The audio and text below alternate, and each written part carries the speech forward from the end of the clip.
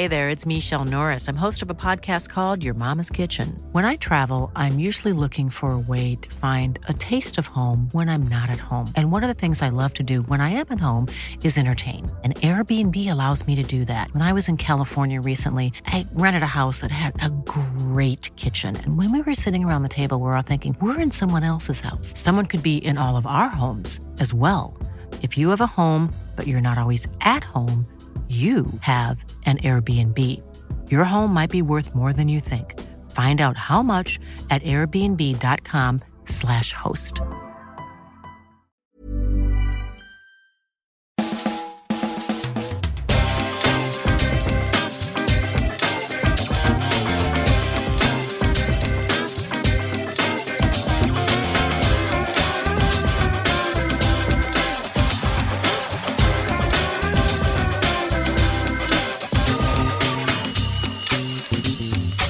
Hello and welcome to a brand new Arseblog Arsecast right here on arseblog.com. I try to discover a little something to make me sweeter. Oh baby, refrain from breaking my heart.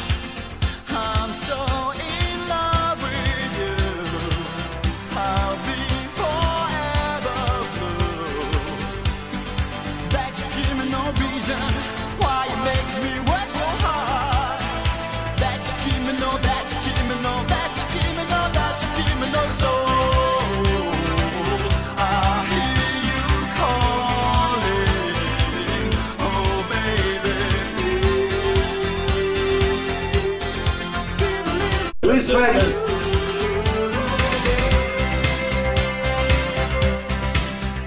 I realize, of course, that is an unconventional way to start the show, but those of you who have been listening to this podcast for however many years it's been going now, 2016, what year is it? Coming up on 12 years now this podcast is running. I think there would be an expectation that I address the key issue of the week. It would have been remiss of me, wouldn't it, to overlook something which gave us all that much joy. And in this crazy old world we're living in right now, where so much feels wrong, so much feels like it's out of control, out of our hands, it's like watching a car crash about to happen in slow motion, and we can all see the car crash, and we can all see the two cars coming together, and there's kind of a button there that we could push. And if we push the button, the car crash wouldn't happen, but nobody's pushing the button and it's crazy and nobody quite knows why or how all this has happened, and we're feeling discombobulated. It's hard to understand that all the things we thought we knew are no longer true somehow, that the world has pivoted on its axis. Up is down and down is up, and left and right are not the same as they were, and it's crazy. It is crazy, but the one thing that we can hold on to, folks, the one thing we can take as read, the one thing that will be our anchor in this topsy-turvy world that we live in right now, is Jose Mourinho's third season at a club. It is like the sun rising in whichever side it rises and sets in whichever side it sets, east and west. Oh, there's the dogs. But you just know, don't you, that summer, as he heads into his third season in charge, he'll start complaining, he'll be moaning, he'll be miserable, he'll be unhappy, he'll find fault with, well, pretty much everything, and then shit will start to unravel. Now, I have to say, I thought it might take a little bit longer this time around, but he's had this transfer standoff with Manchester United. Ed Woodward, their chief executive, the guy with a head like a badly washed potato, he's basically in a power play with Mourinho, and Mourinho knows that he's not going to win. Mourinho's not interested in the power play, you see. Mourinho's interested in making sure that the blame goes somewhere else, so he can talk about not being given transfers, he can talk about all the other things, he's not being backed by the board, and you can understand why the board might not want to back him, but Mourinho he's just signed a new contract. He knows he's going to get the payoff. And what they're doing is amazing. It's basically self-sabotage. And normally when one party is trying to sabotage something, the other party tries to stop that. But what's happening here is Woodward is sabotaging the manager because he doesn't back the manager, and Mourinho is sabotaging everything else alongside him, and Manchester United are the ones that are imploding. So not only do we get Mourinho having a meltdown, it's terrible for Manchester United too. And apart from like Manchester United fans, who doesn't love that? I love that. And I especially love Mourinho having his little meltdown because of what happened during the week. You know, we have to, of course, divorce ourselves a little bit from the fact that it was that lot that beat Manchester United. What was the score again? 3-0. 3-0. What was it again? 3-0. 3-0, yeah, thank you. You're very emphatic there. We have to separate that part from it because that's not good. Them winning is never good. But sometimes it takes something bad to happen for something good to happen. Like imagine a young lad, a tearaway, he's a bit of a rapscallion, he gets arrested for some minor offence and it puts him on the straight and narrow, and somewhere down the line, having gone through college and university and done his PhD and his masters, he finds a cure for Phil Collins. And much like Tottenham winning, what was the score? 3-0. 3-0. 3-0. 3-0. Much like them winning 3-0. That's the bad thing. But the good thing was Jose Mourinho's post-match press conference where he walked out going, respect, man, respect. Of course, respect. The kind of respect you show a fellow manager, you know, when you gouge your thumb into his eye from behind when he's not looking, that kind of respect? Or is it the kind of respect when you call another manager a voyeur, a fairly loaded term? Or is it the kind of respect that you show a highly qualified medical professional who is just doing her job, following the rules to the letter, the way she should have, but as she runs onto the pitch, you call her a daughter of a whore? That kind of respect? Is that the sort of respect that you want? Because I think that's the kind of respect all of us could provide you after your 3-0 defeat the other night. This, folks, friends, podcast listeners, chums, I think this is going to be the best one yet. My suggestion is to stock up on popcorn, because whatever's going to play out between Jose Mourinho, Ed Woodward, Manchester United, the Premier League, press conferences, TV interviews, I'm all for it. I'm telling you, I can't wait for this. It feels to me like that time in my life when I was 6 or 7 and I'd just seen Star Wars, and then there was this period where we knew Empire Strikes Back was coming out and you just couldn't wait. And that's the way I feel right now. I want that good stuff, like a Man City player flying to Barcelona to get treatment on an injury, just, you know, to get it straight into my veins. The train is in the station, folks. I think we should all get on board. Ladies and gentlemen, this is the 14:55 service from Manchester Piccadilly to Oblivion, stopping at Lowesville. Right, leaving that to one side for the moment. We will come back to it, don't worry, in the weeks ahead, as long as it's going to last. And I do hope it lasts another few weeks, because I think we all deserve the good times.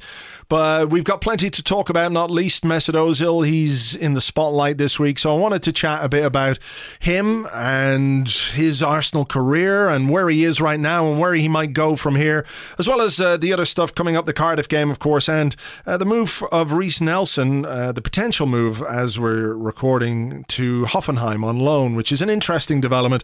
So with me to discuss those things, first and foremost, Andrew Allen. Hello there. Good evening. And Tim Stillman. Hello to you. Hello there.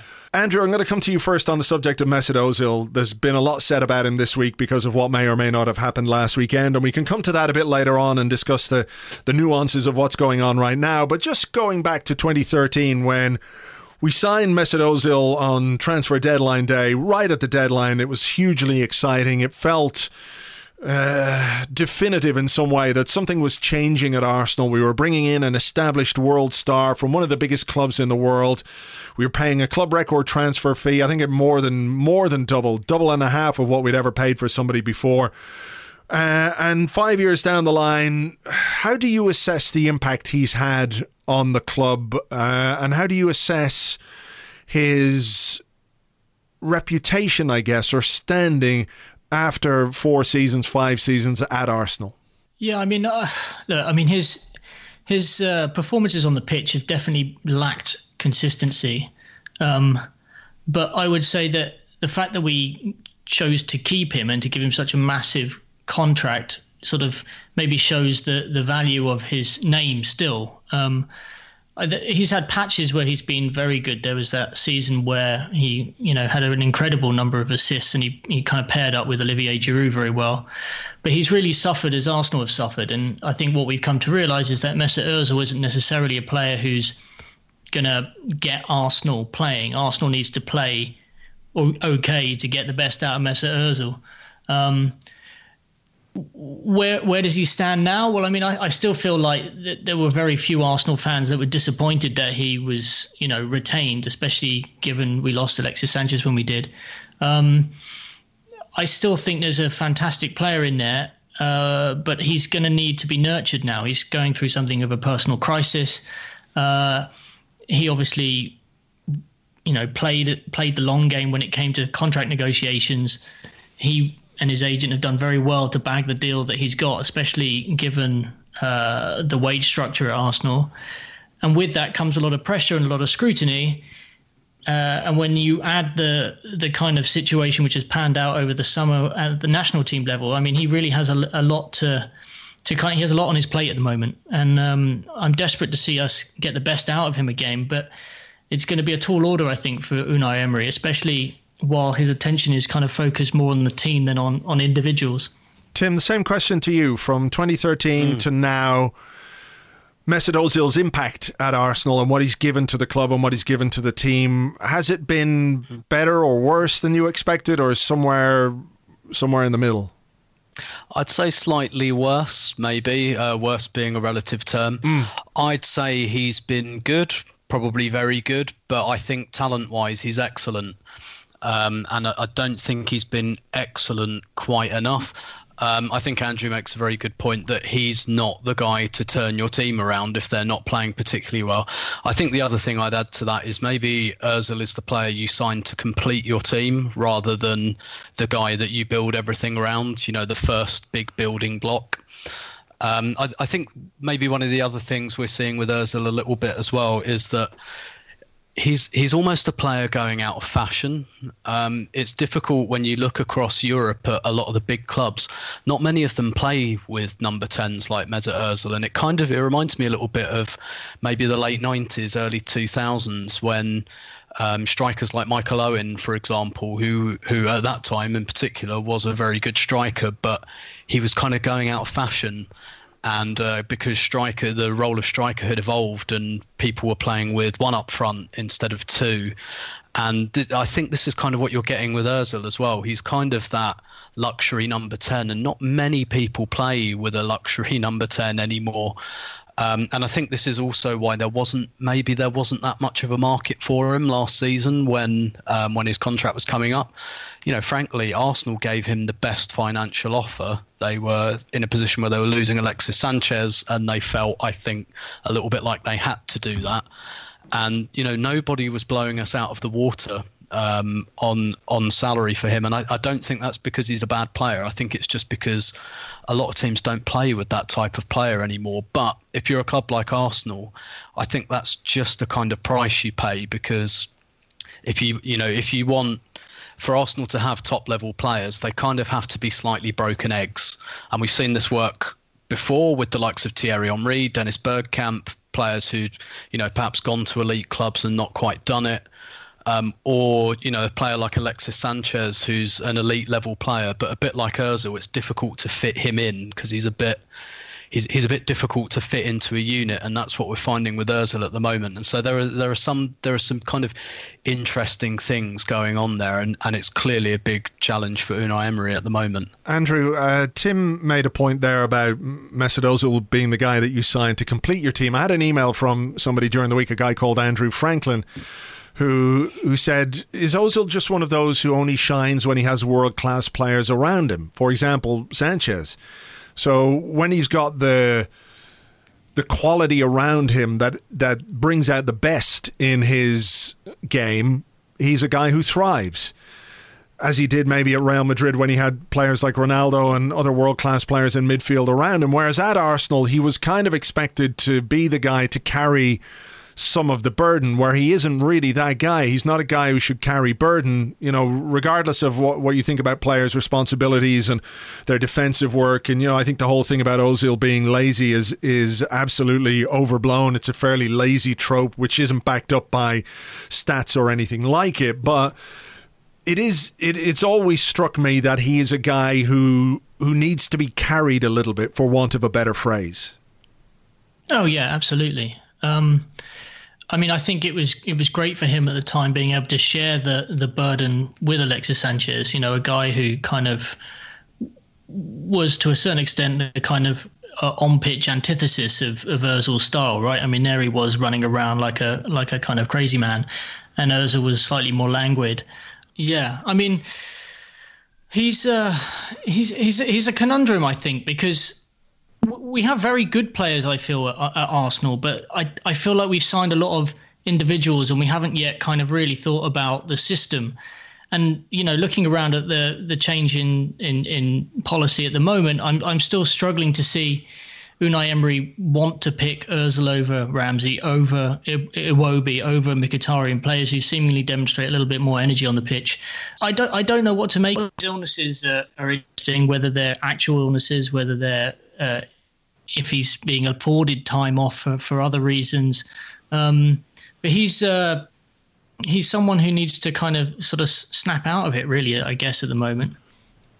Tim, can he snap out of it, so to speak, at 29 years of age? I think we would accept, most people anyway, that he was given a bit more rope than other players from Arsene Wenger. I remember very clearly a couple of years ago there was one of those Soccer AM things where they answer questions about, who does this, who does that, and the question was teacher's pet.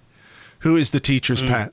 And Ramsey said, Mesut Ozil. He's always in Arsene's office, always looking for a day off here and a day off there.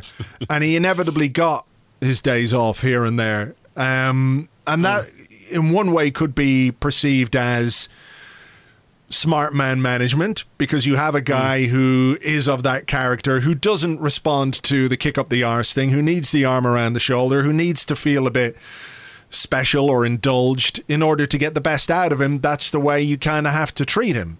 Like, it's hard to imagine Mesut Ozil thriving under George Graham, for example. But on the other hand, it creates precedents which, when things change, are perhaps difficult for him to take. Yeah, definitely. I think we're going to find that out very shortly, aren't we? Because it kind of sounds like, and like you said, to an extent, that smart man management that's gone on since the beginning of time. Herbert Chapman used to do it with Alex James. He used to let him have his duvet days and turned a blind eye to him being out 2 or 3 o'clock in the morning because he got his best performances out of him that way. But there's spectrums with these things. We can only speculate, but it sort of seems like we possibly went too far on the indulgent spectrum. There was that period in his second season, wasn't there, when he was playing out kind of on the left wing. We had all of these midfielders who all wanted to play in the centre, and Ozil went out to the left. And there's a perfectly reasonable argument that that's not where you get the best out of him. But he had not quite a sulk, but lots of stories came out in the papers saying he doesn't really want to play on the wing. He's far better as a number 10. Yeah. And he basically never played there again after that. It kind of sounds like he got his way, which again you can read that as a good thing, because he certainly for himself as an individual playing as a number 10 definitely gets the best out of him, and therefore that gets the best for Arsenal as well. But I think we've probably seen this week that there's been maybe a bit of a challenge there with the manager. Maybe he doesn't quite like the way things are going now. Maybe he's just had the rug slightly tugged from under him. But it's a very, very difficult situation because he's just been given such a huge contract. Nobody else wanted to give him that money in January. And frankly, his stock hasn't really risen since. So if we were trying to create a market for him to go, if he was going to be one like a casualty of the Emery era, as it were, and there will be a big casualty or two, that's natural in this kind of organisational change. It almost pits him against the manager and says, you're seeing this power dynamic with Manchester United at the moment. Not that I'm suggesting we're that far down the road, where there's a couple of players there who look like they're kind of saying, I'll last here longer than you will. So yeah, I'll sign my contract. I'll stay here because you'll be gone in a couple of months and I won't have to worry about you. Yeah. Now, I'm not suggesting we're that far down the line, but it looks like what we've had is maybe a little bit of a line in the sand somewhere, maybe a little bit of butting of heads. But I don't necessarily think that has to be a massive crisis right now. I think that's quite natural. Whether Ozil can adapt is a really, really interesting question. Whether he should is a really, really interesting question, because as much as Emery wants to get his feet under the table and wants his own team, at the same time, Arsenal have spent 2 years outside the Champions League. They can't afford any more transition. They have to get back in, and they have to do it this season. And so isolating a player like Ozil probably isn't as big an option as it might have been maybe if we'd have made this change a year or two ago. So whether can he change? I'm not sure at the age of 29. I think the question, rightly or wrongly, is more how much is Emery willing to compromise? That's an interesting one. I'm just going to stick with you on this one. When you say whether he should change or not, that's a question. Gary Neville was on the Monday Night Football talking about Unai Emery and saying, look, he can't change. He's trying to imprint this style on the players. He's trying to get them to do a specific job. And that's not just playing out from the back. It's all of the players. It's about joining up the various areas of the pitch with the work that they're doing, with the pressing game. You improve us defensively if you press better from the front with more organisation, and obviously being part of that front three probably is where Ozil fits, or maybe in the midfield three, there's still a job to do in there. Ramsey and Ozil have played in that position, and in terms of how much of the ball they've seen in the opening 3 games, it's markedly less than you would have expected. The 15 passes that Ozil made in the Chelsea game is an incredible thing, and I don't think that's because Mesut Ozil was hiding. He wasn't because he was didn't want the ball. He never doesn't want the ball. It's just the fact that the game, the way we were playing the game, passed him by. So is it a case that Emery has to use the resources at his disposal better, or is it a case that Mesut Ozil himself has to adapt to what Emery wants? And if he can't, then we have to go in a different direction, as difficult as that might be with the contract that he has. Yeah, I guess I'd probably like to see at the very least here. I mean, what I'd really like is for Mesut Ozil to just say, yes, boss, yes, boss, no boss, 3 bags, full boss. Yep, I'll do what you say. I'm not sure how likely that is, but I would at least like to see maybe some level of compromise. The interesting thing for Ozil is at the moment are very, very obviously our most creative kind of outlet is down that right-hand side between Mkhitaryan and Bellerin, and at this particular moment in time it would be foolish to break that up, because those 2 players have by far and away created more chances than anyone else. So there's an argument that Ozil can't even go on the right at the moment, which is where some people maybe saw him for some games this season. I think personally the way maybe I would play it is that for games like Sunday against Cardiff, and for most home games, I'd say, do you know what, we're going to have all of the ball. Let's just have Ramsey at number 8, Ozil at number 10, Aubameyang on the left, Lacazette up front, Mkhitaryan on the right, and just go from there. Basically, it's maybe slightly lopsided, it's not totally balanced, but there's so much firepower there, I think it will blow most teams away. And Ozil tends to be at his best in games like that anyway. I think where the question comes is more for some of the tougher away games, maybe. Where do we accommodate Ozil, if at all? Do we just put him on the bench for Man City away and say, sorry, you can't play the way that we're going to need you to play today, we'll have you as an impact sub?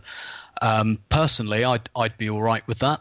I think that's a decent way to go. I know that it's strictly speaking not a great use of resource to have a £350,000 a week player sitting on the bench for your biggest games. But I kind of think those are the cards we've been dealt, and we've got to go with it. And he rarely makes much of an impression on those games anyway. So I think that's maybe the way I'd play it. I'd say, have like 60, 70% of the games in your favourite position. We'll put all of these great forwards in front of you, go and have some fun. But when it comes to, Spurs away, Liverpool away, we're going to sit you on the bench.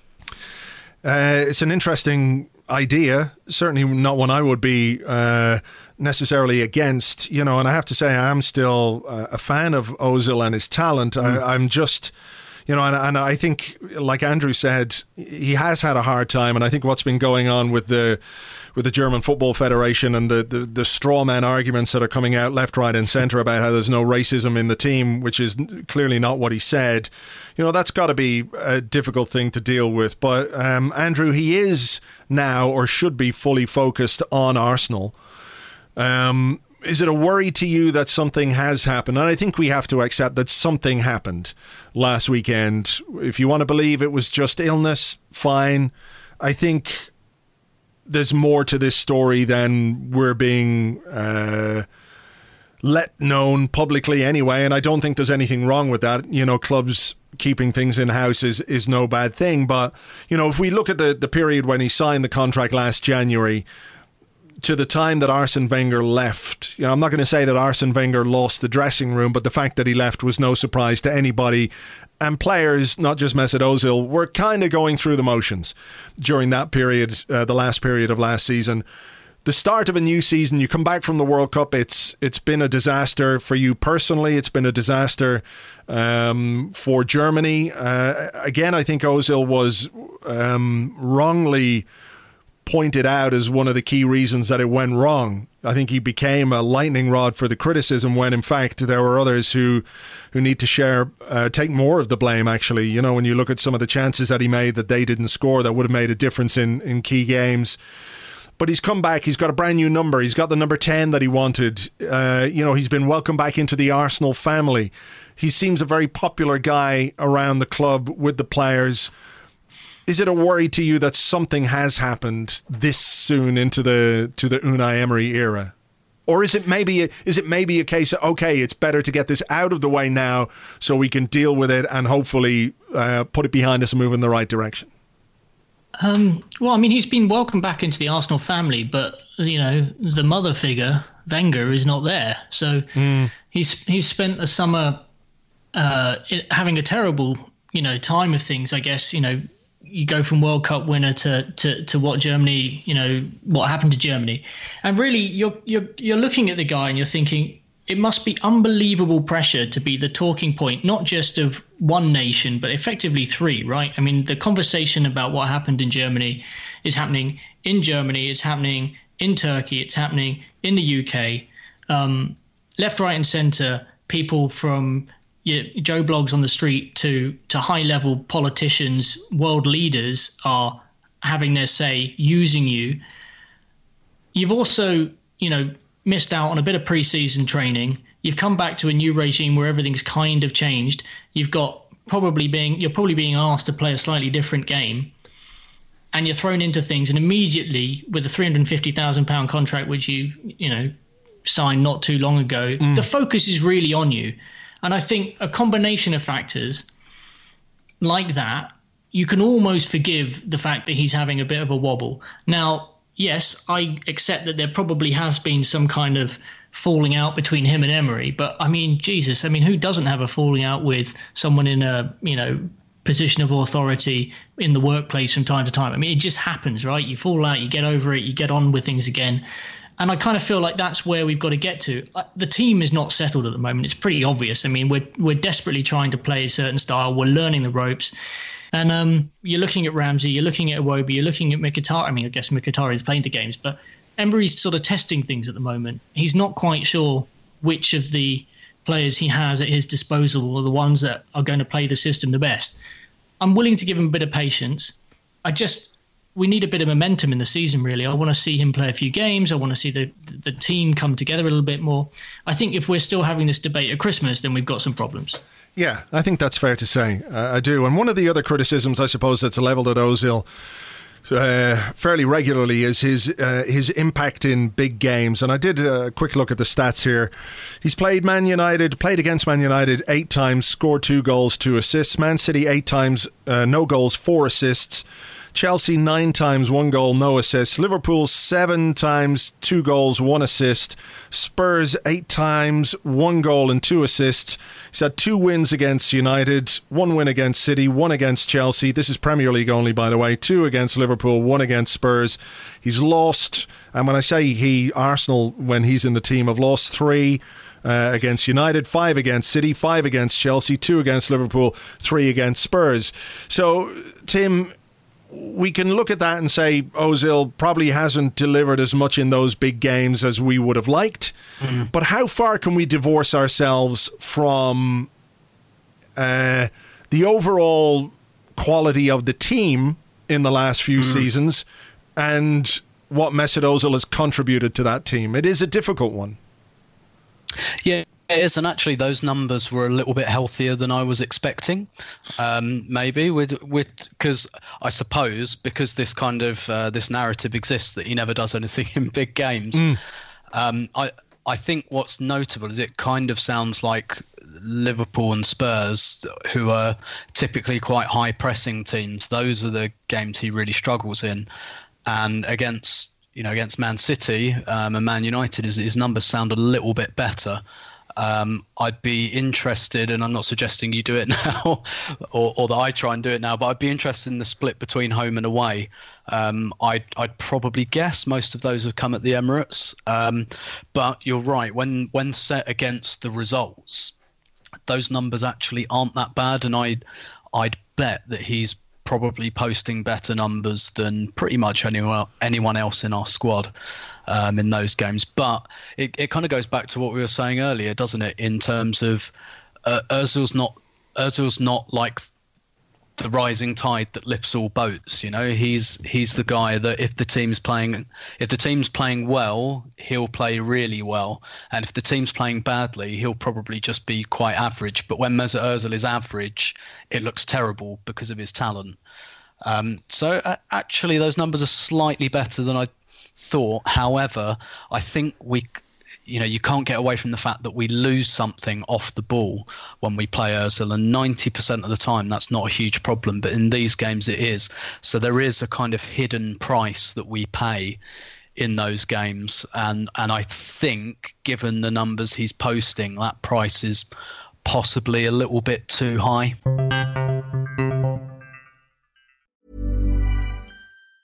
Normally, being a little extra can be a bit much. But when it comes to healthcare, it pays to be extra.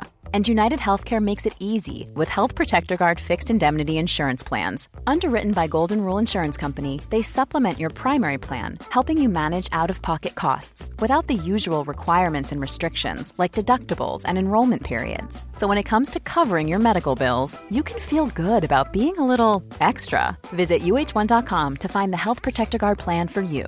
Quality sleep is essential. That's why the Sleep Number Smart Bed is designed for your ever-evolving sleep needs. Need a bed that's firmer or softer on either side? Helps you sleep at a comfortable temperature? Sleep Number Smart Beds let you individualize your comfort, so you sleep better together. J.D. Power ranks Sleep Number number 1 in customer satisfaction with mattresses purchased in-store. And now, save 40% on the Sleep Number Limited Edition Smart Bed for a limited time. For J.D. Power 2023 award information, visit jdpower.com/awards. Only at Sleep Number stores or sleepnumber.com.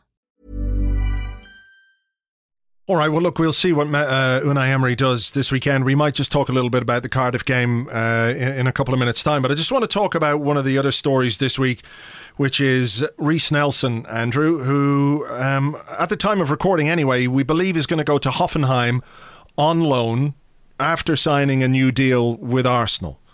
That is the situation as we understand it.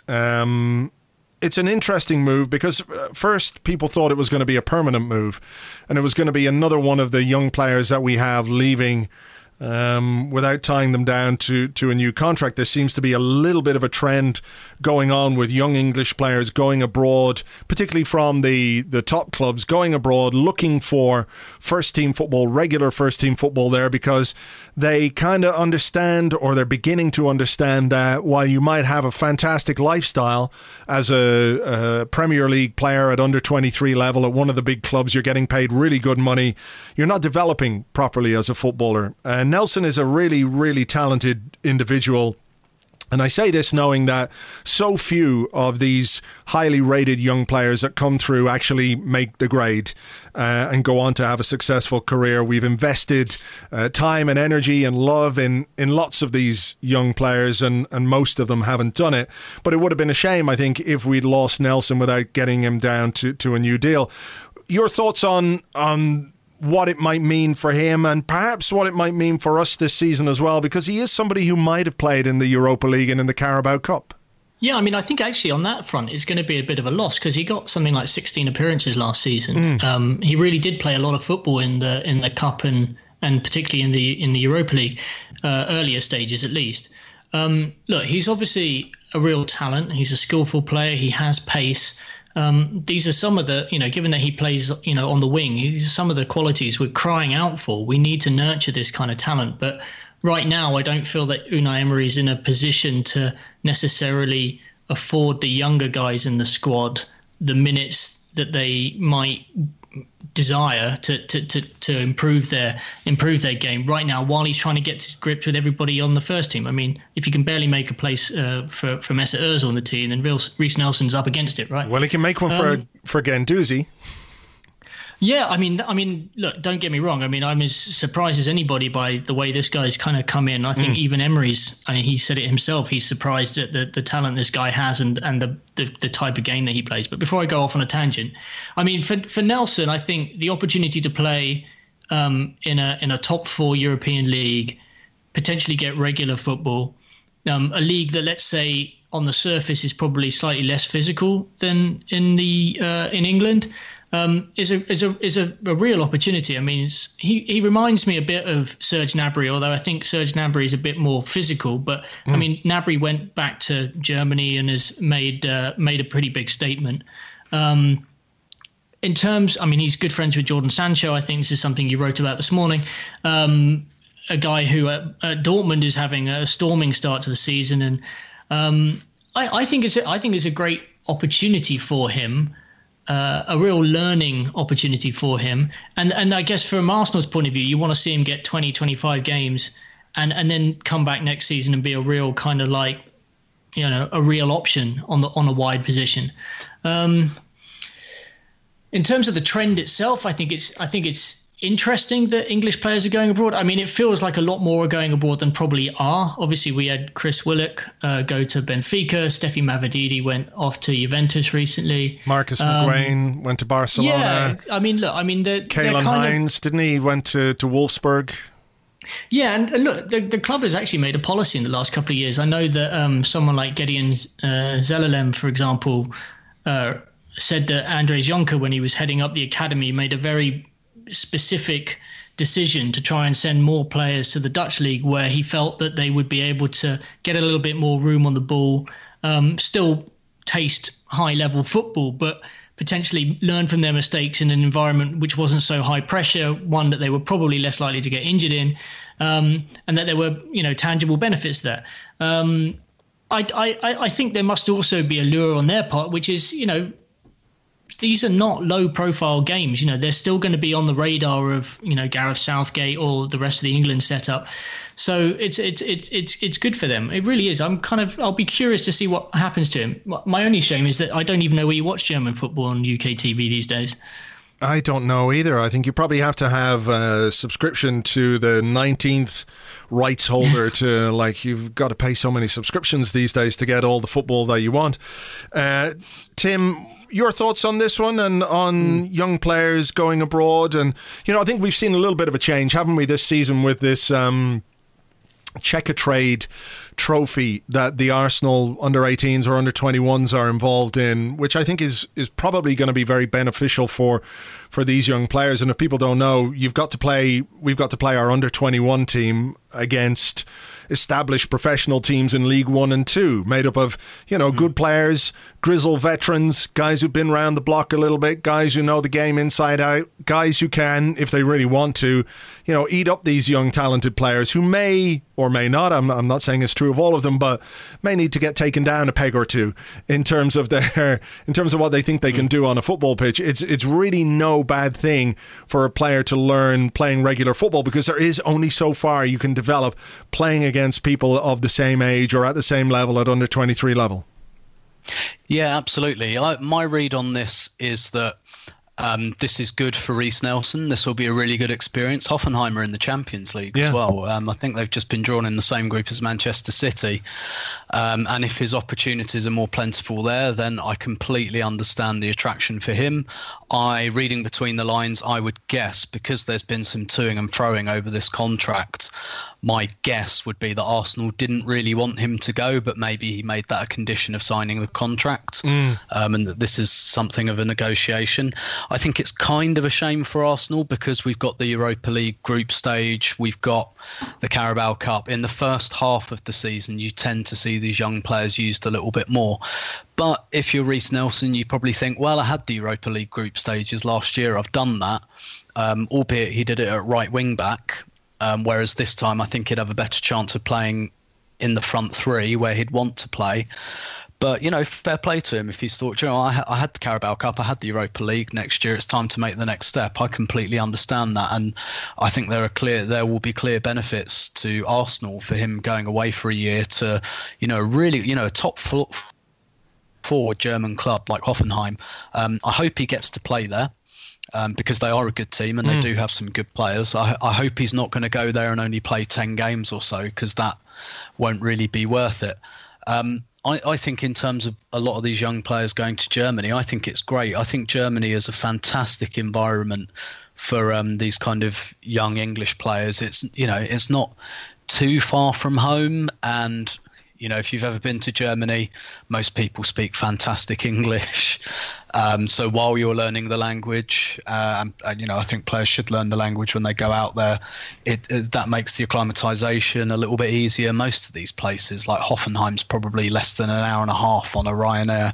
So, coming home and stuff like that and seeing families, not such a huge deal. And the Bundesliga, I think, is fairly similar to the Premier League. But what we're really seeing with the Bundesliga, and you can see this in the German national team, is the way they treat young academy products it's up there with the best in the world. And that's why Germany keep producing these great squads, even though they've got a pretty terrible manager.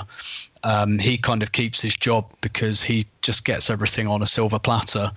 They keep bringing through these great young talents, and it's because they've kind of industrialized academy production. And if some of the young English players who are struggling to get game time because of all the money in the Premier League, they're probably going to the best place in the world, and it's about an hour away on the plane. They experience a little bit of a different culture, maybe a different language, slightly different style of play, but not really, really different from England. I think it's great. So I think it's a slight shame for Arsenal, not least because we don't have many players like Reiss Nelson. We don't have many kind of enterprising, take people on type wingers. But were I him, I would probably make this move. Yeah, I think I would too. And I think what's overlooked as well is not just the football benefits, but just the life experience of going somewhere else and seeing a different culture. And, I get it, Germany's not that different from the UK, really. We're not talking worlds apart here, but it is different, and there are different things, and there's something to be said for, going out on your own and just taking that step. I think it will be beneficial for him one way or the other, whether he makes it at Arsenal or not. I think it's a good move for him. So hopefully we can get him tied down to that new contract, and then we can send him out on loan. Andrew, we're playing Cardiff this weekend on Sunday. One of the early Sunday kickoffs. Are going to have to get used to a lot of those when the Europa League kicks in, of course. In terms of the team, based on what you saw against West Ham, What changes would you make for this game against Cardiff at the weekend? Well, I think Alex Lacazette is probably going to be knocking on the manager's door, asking what he has to do to get a start. I think if this game was at home, I think there'd be a fairly high chance that he might give him a go. I think given that it's away from home, I think there's a chance that Guendouzi may drop to the bench. I think Torreira might come in. I think he might look for, just to give Torreira now a bit of a run of games.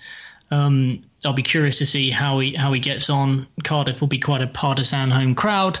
So with Torreira and Xhaka kind of sitting at the base, I can imagine that he may even stick with Mkhitaryan, Iwobi, Ramsey, and Aubameyang. I don't actually see him shaking things up too much. I think Ozil will probably be on the bench, even if he's deemed to be 100% fit. And we'll look to try and get something out of him. Who knows when? I mean, these days the substitutions come kind of at any time.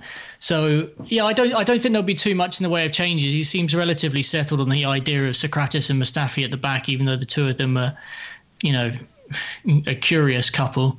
Yeah, I mean, Bellerin seems to be enjoying his sort of darting runs upfield, if not, benefiting. He could probably do with a little bit more of someone in front of him when play seems to open up and we're on the defence. But no, I it's weird looking back at that West Ham game.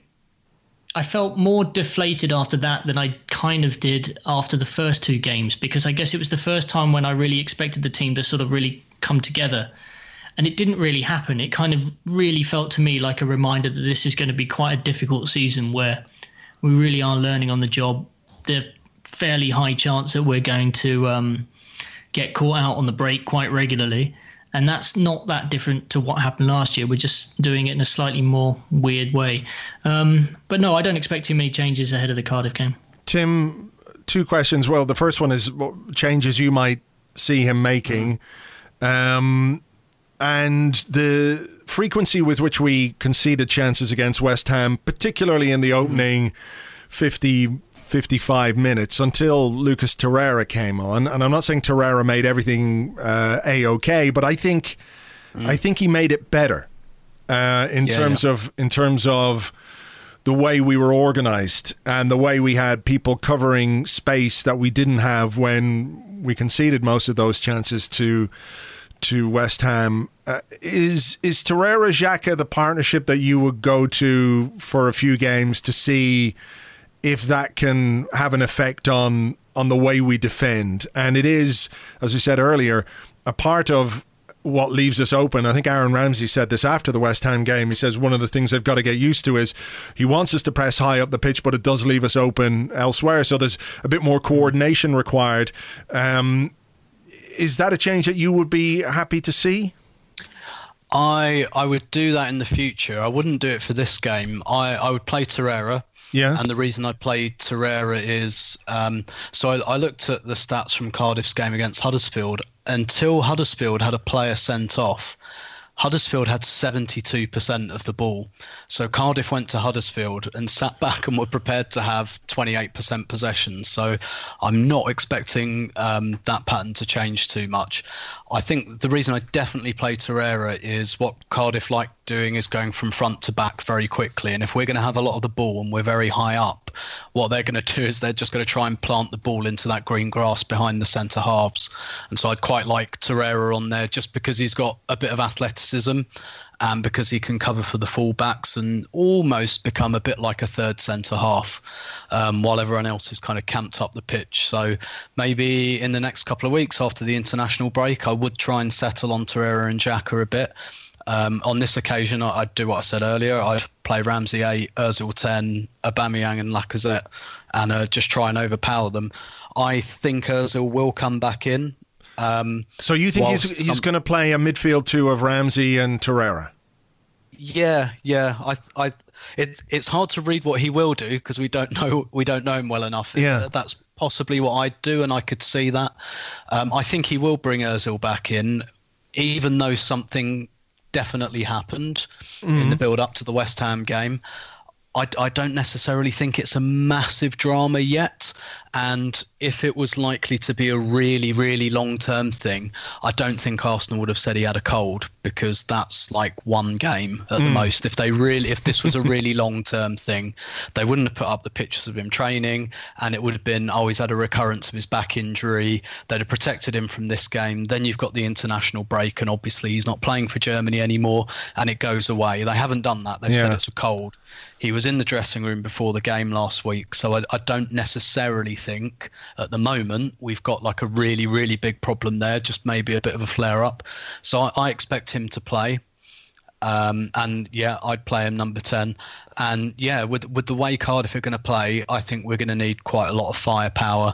And I just have Torreira holding it together at the base just to kind of tidy things up. But we're going to have a lot of the ball, but they're going to be very, very difficult to break down. And I think since we're not balanced, and we're not going to be balanced for at least a few months, I think just putting all of our best attackers on the pitch is probably a good antidote to that.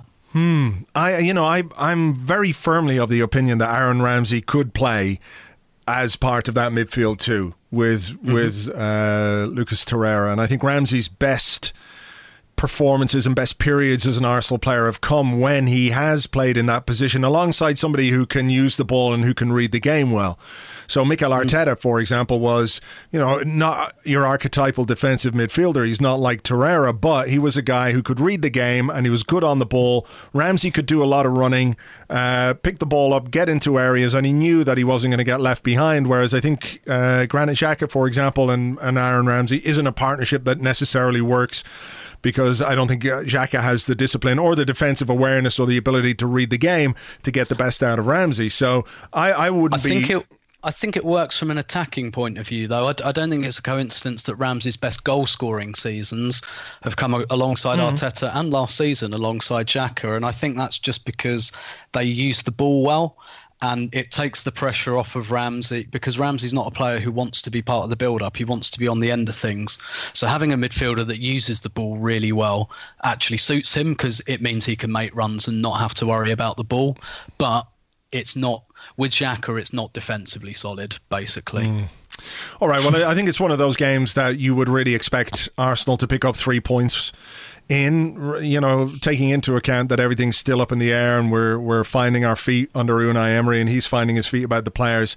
I think it'd be disappointing going into an international break without picking up 3 points. So we'll keep fingers crossed for that. But Tim, thank you as ever. My pleasure as always. And Andrew, thanks a million. Thanks very much. Thank you very much indeed to the lads. You can find them on Twitter, of course. Andrew is at @AllenSport.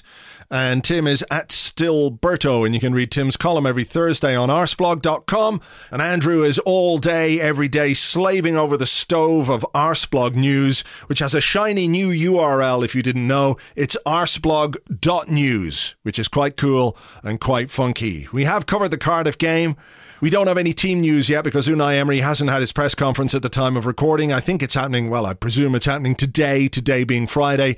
So we'll get some team updates. You can find all those updates and all the injury news and all the bits and pieces from the press conference on Arsblog News. And of course, at the weekend, we will have a live blog for the game. If you've never followed the live blog, you can check it out at arsblog.live. We're full of funky URLs, let me tell you. So if for some reason, for example, on Sunday, you're expected to do things with like the family and go for dinner or church or whatever that might be, and you can't see the game, just load up arsblog.live/live blog on your phone, and we'll have like text commentary there, up to the second text commentary, along with all the goal clips and all that kind of stuff as well. All the match reports, the stats, the player ratings and everything else will be over on Arsblog News after the game as usual.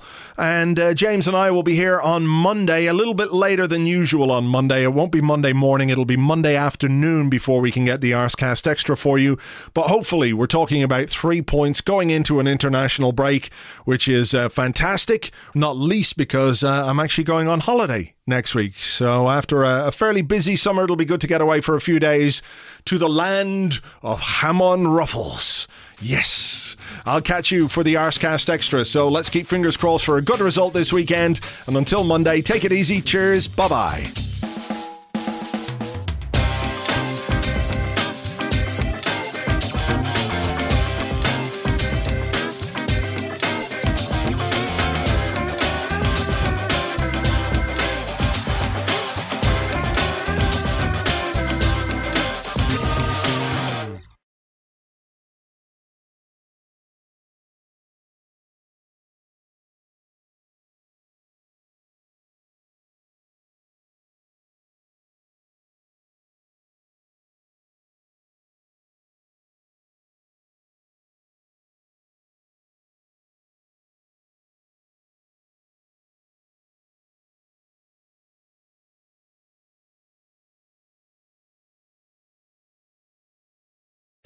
3-0.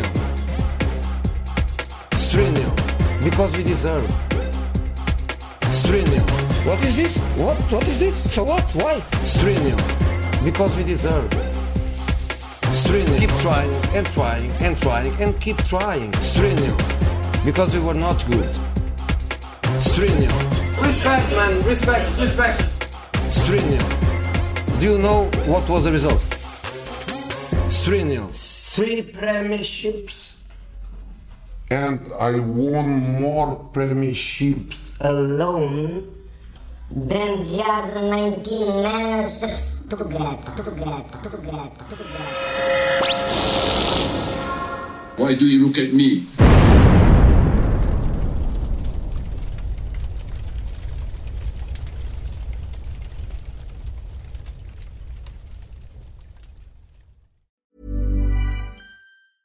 Mom deserves the best, and there's no better place to shop for Mother's Day than Whole Foods Market. They're your destination for unbeatable savings, from premium gifts to show-stopping flowers and irresistible desserts. Start by saving 33% with Prime on all body care and candles. Then get a 15-stem bunch of tulips for just $9.99 each with Prime. Round out Mom's menu with festive rosé, irresistible berry chantilly cake, and more special treats. Come celebrate Mother's Day at Whole Foods Market.